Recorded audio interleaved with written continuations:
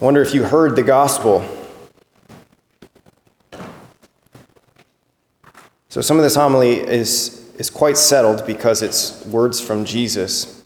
So if we can't trust the words of Jesus from the Bible, we can't trust anything in the Bible. And if we can't trust anything in the Bible, then ultimately we don't have anything to believe in.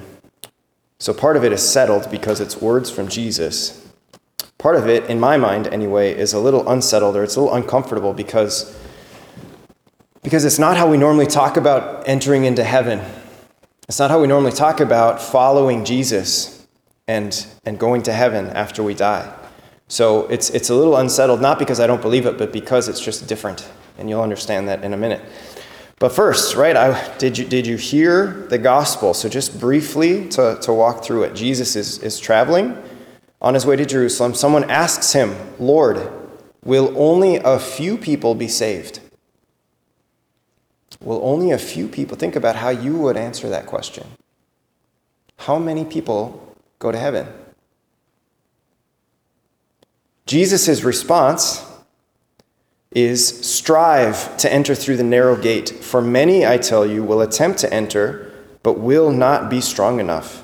And then he goes on to talk about how there are these insiders, these people who think that they're insiders. They think that they belong in heaven, but they're locked out, and so they're knocking. Lord, open the door. And he's like, I don't know you. No. Like, Lord, open the door for us. You ate in our company. Like, we saw you. I do not know you. Depart from me, all you evildoers. And then he says, there will be wailing and grinding of teeth because you're going to see all these people in heaven and you yourselves locked out. It's kind of a hard word from the Lord, right? So we gotta sort of wrestle through this a little bit.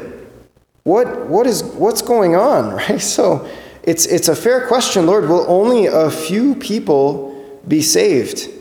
And his answer is strive for the kingdom, right? He doesn't give a numbers thing, right? But nonetheless, it's kind of a terrifying thing, right? Strive to enter through the narrow gate. For many, I tell you. How many? Many. In another place, in the Gospel of Matthew chapter 7, Jesus says, enter through the narrow gate. For the road is broad and the way is easy that leads to destruction. And many there are who find it. And the road is narrow and the way is hard that leads to life, and few there are who find it. This isn't how we normally talk about entering into heaven. It's not how we normally talk about following Jesus. And yet, this is what he's saying. And I was thinking about this morning when I was praying with this. I was thinking about how brutal it would be to be one of these people who think that you're an insider. You think that you're on your way to heaven, and then you find out that you're not. How horrifying. Right, so we've been talking in our parishes for the last few weeks about this eternal perspective that Jesus has. So I brought this rope a few weeks ago. So an image, right? So this little part of our lives is the time that we live on earth. And then as Christians, we believe that when we die, we enter into a new kind of life that just goes on and on and on and on. It doesn't stop. It's an eternal life. The rope eventually ends, but eternity doesn't end. And so the point is that this part of our lives that we're focusing on is just so small compared to forever. And Jesus, while he cares about this part of our lives, he wants us to receive him, to know his love. He wants us to believe in him during this part of our life because this is the part of our life where we receive salvation. So he's concerned about this part of our lives for sure. But at the same time, he always has forever in mind. And so for someone who always has forever in mind, there are certain things that maybe a person might want to get caught up with in this life, but he or she knows this doesn't ultimately matter because it's just a little sliver in forever.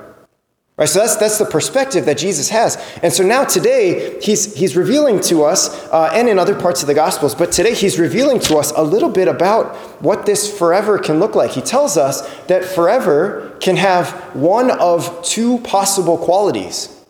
That is to say that when you die and when I die, your forever is going to have one of two possible qualities. The first one, he talks about as though it's like entering into a banquet. In another part of the gospel, he talks about how the day of the Lord's come. When he comes, there's going to be this judgment. And for those who believed in him, who followed his ways, they're going to hear this voice from heaven that just says, well done, good and faithful servant.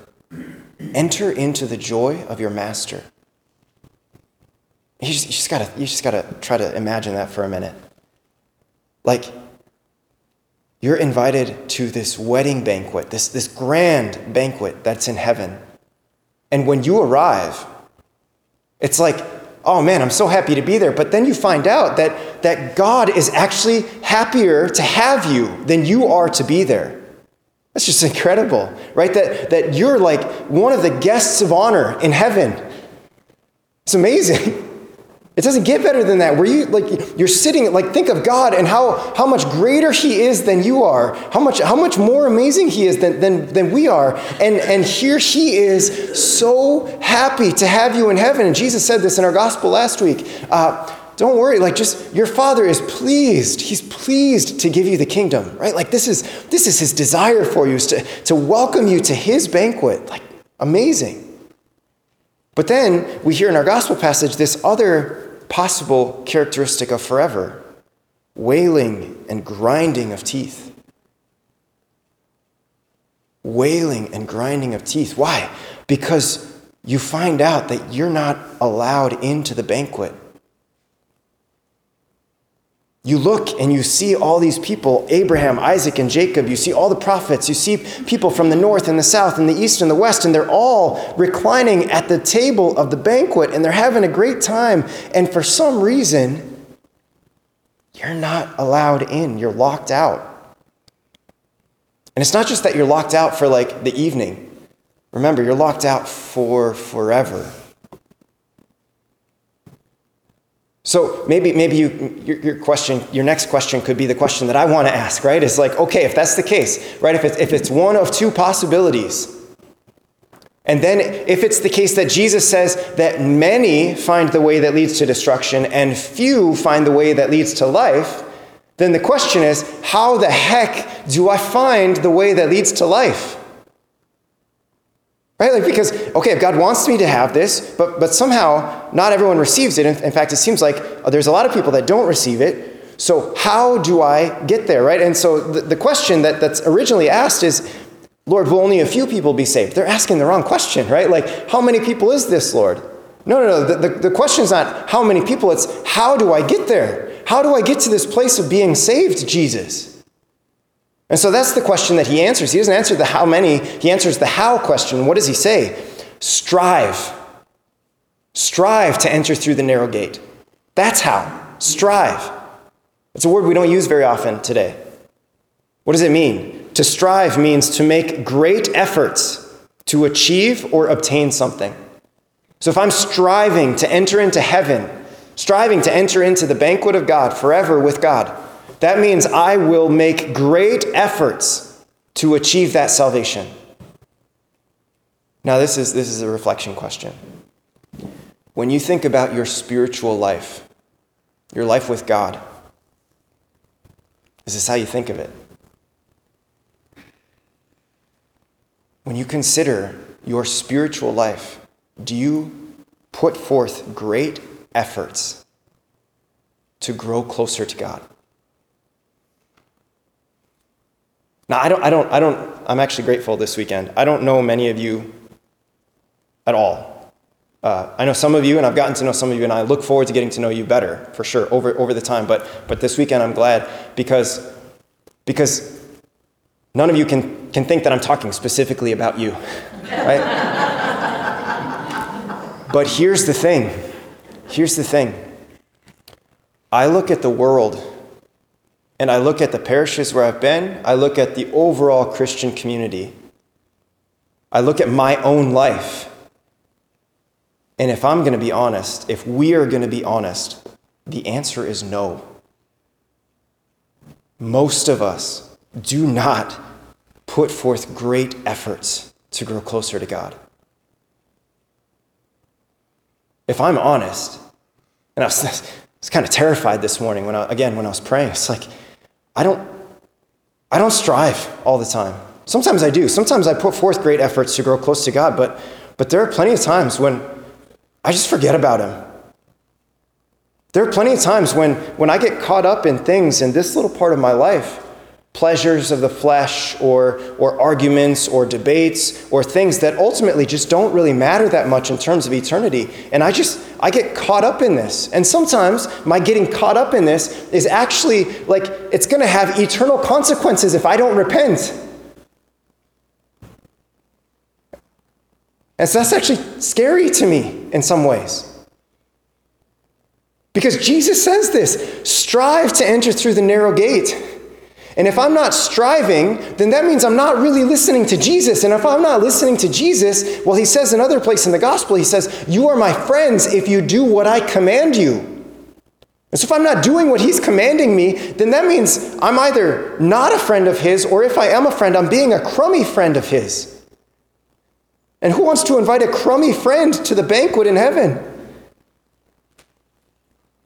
Now, this isn't meant to be something that makes you feel like you're definitely going to hell. But maybe this is Jesus trying to catch your attention and mine to simply acknowledge that heaven is certainly not guaranteed. And that if, brothers and sisters, if you and I don't strive for heaven, that is to say, if you and I don't make great efforts to grow spiritually, then there's no reason for us to expect heaven. Because if we're not striving for the narrow gate, that means we're choosing the way that is broad and easy, and that way, Jesus says, leads to destruction. And he doesn't want that for us. And so he warns us about it. And this isn't just like a Jesus thing, and this isn't like just a me thing. In fact, St. Paul says to the Philippians in chapter 3, so St. Paul, of course we know this, is one of the great saints, right? He's one of the great saints of history. And what does he say to the Philippians? He says, brothers and sisters, not that I have already obtained this, that is heaven. Not that I have already obtained this or am already perfect, but I press on to make it my own, because Christ Jesus has made me his own.